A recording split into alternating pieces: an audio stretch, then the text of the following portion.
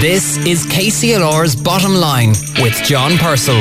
Brought to you with thanks to O'Neill Foley Accountants, the Southeast's largest independent accountancy practice. www.onf.ie.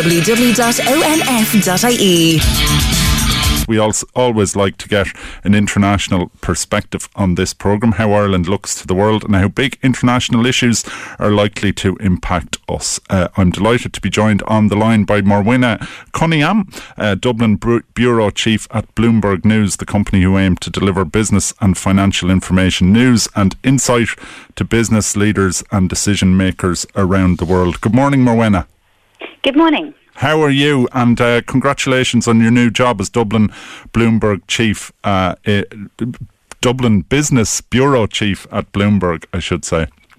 Thank you very much. Yes, it's a fantastic opportunity and a really exciting time to be working here in Ireland. Yeah, and tell us a bit about your career path too here. Before this, you were in New York, I gather. Yes, I was. So I worked for Bloomberg in New York for about 4 years, and I moved there, in fact, just around the time of the US presidential election in 2016. So that was a really interesting time to be in the States, and I was covering a lot of breaking news at the time, so very much driven by the election, and of course Donald Trump election, and everything being on social media. It was a really interesting time to be working in the news industry as well, how things were shifting, concerns about fake news being discussed, but also the way that news was being consumed. So much more social media shaping attitudes there. And interesting, just during the week, confirmation that Donald Trump is off Facebook for at least another 2 years, and also off Twitter. But there was a time when his tweets and utterances on social media could literally move markets. Yes, it was really a driving part of the news cycle every day for all news outlets. And it was daily, and everybody was on high alert. And it often caused a lot of sort of political fallout and affected markets as well, which obviously is something that our clients and readers are very concerned about. Yeah, and the whole thing of tech and social media in politics and in business, a huge thing, because of course, say in the likes of Tesla, if Elon Musk is to send a tweet, it has to be vetted by legal people if he's mentioning trade stuff. But it's something that up until comparatively recently wasn't on the business agenda, but now the interplay between business and social media is huge. It really is, and we've seen that a lot recently with the sort of gamification of trading, and particularly in the US. The stocks have been promoted on sites like Reddit, and we've seen a lot of volatility that's being driven by activity on social media. So both in politics and business, it's a driving force now, and regulators are looking at it very closely. Yeah, and companies like GameStop, I think, have made huge headlines, and that all came about on Reddit as well, as you mentioned. Yes, that, and this week, I think AMC, the cinema group, was another company which, it's a more old-fashioned type of company in terms of being a physical business, and that has had a similar treatment, and the shares have posted extreme gains, and obviously some declines as well. Yeah. You've taken up your new position as Dublin Bureau Chief at Bloomberg during a very interesting time as well, and COVID. How's that been, and how is Ireland looking to the international community during the COVID situation? Oh, yes, it certainly has been a very strange time to be relatively new in a country, and I can't wait to explore more of it, without the restrictions. I was very fortunate to be able to do a little bit of that last summer. It has been obviously a huge challenge for most countries around the world, and every country has dealt with it slightly differently, but there have been some similarities. I definitely feel at times, Ireland has had one of the longest lockdowns, particularly this year, And I think that's something that sometimes people internationally don't quite realise or are surprised at. But we've been very much following with the EU in terms of the vaccine rollout, and we're seeing great progress there. And I think we have one of the highest take-up rates in Europe for the vaccine. So hopefully we are going to see some, progress in the reopening plan that has now been laid out, with outdoor dining coming on from the 7th, so just a couple of days now. And then in July, hopefully we will see that return to indoor dining and be able to, experience more of a social life and leisure life and, Absolutely. travel within the country and hopefully Europe. And hopefully the weather will cooperate, but we can't do much about that. But business has continued, and interesting GDP results out. I'm constantly talking about, disruption to business and how tough it is for business. But the GDP results paint a somewhat different picture for the overall Irish economy.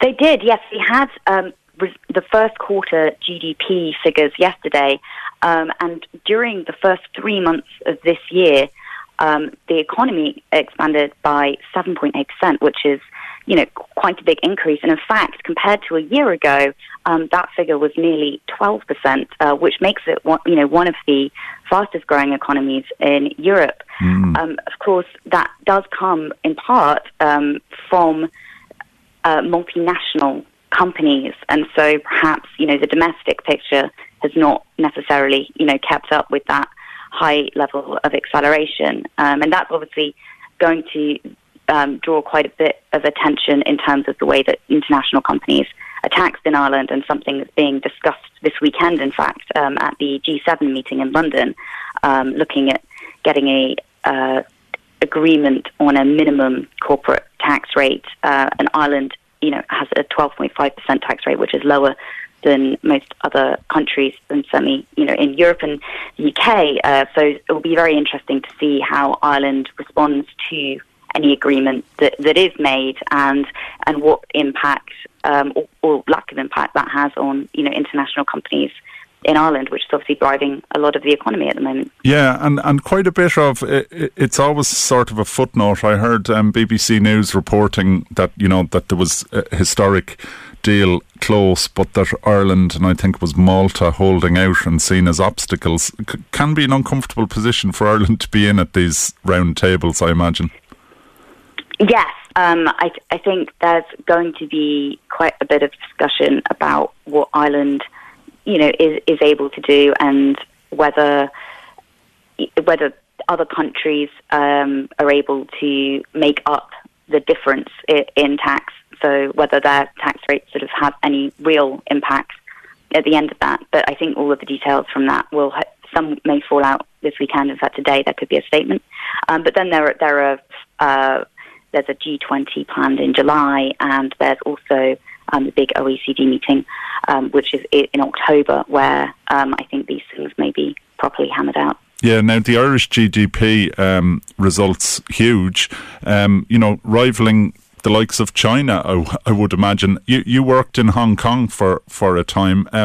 Must be huge differences between business over this neck of the woods and the Far East, or is that just a sweeping, inaccurate generalisation?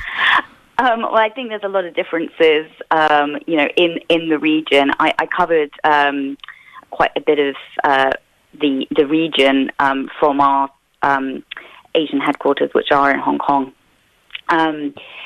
I think it's a fascinating region, and that there is a lot of growth and development going on there. There's very, very different regulations and different interests. And of course, since I left, I moved in 2016. The political environment has changed a lot in China and Hong Kong, and so I think that's something probably to watch going forward in terms of the business environment. But you've got places like Singapore, which have a very different political structure, but are quite a sort of westernized economy. And you have, India, has been a huge growth story as well. And a very global economy. Fascinating and very diverse region. Yeah, and now in a very global economy. And finally, one of the big things making headlines, I don't understand a lot of it, I have to confess, but cryptocurrency. You mentioned earlier on about regulation of social media and interaction with business and so on. Cryptocurrency seems to be a bit of a Wild West, but becoming increasingly adopted by bigger companies. Yes, it really has been, one of the main stories of the last, few years, particularly this year. But we are saying there's a huge amount of volatility there. So there has been some alarm bells being raised, internationally as to the risks. Central bankers, particularly, have been speaking, including people in the Irish Central Bank, warning essentially that. There is this volatility, and people, I think the Bank of England governor, said people should be prepared to lose, what they put in. So it's something that companies have been adopting. Elon Musk, again, we mentioned him earlier, he's been very vocal on the subject. And I think with the challenging economic environment that we have globally in terms of investment and banking, it's certainly drawing a lot of interest from everyday investors. Absolutely. As well as big businesses. Okay, well, Morwenna, pleasure talking to you on The Bottom Line, and best wishes to you in your new position as Dublin Bureau Chief at Bloomberg News. And we look forward to hearing about what you think when you get out and about all over Ireland. Thank you so much. It was fantastic speaking to you. Have a fantastic weekend. Thanks, Morwenna. Good talking to you. That was Morwenna Coniam, who's Dublin Bureau Chief at Bloomberg News. The Bottom Line on KCLR with John Purcell. Brought to you with thanks to O'Neill Foley Accountants, now offering a complete life and pensions advisory service to business. www.onf.ie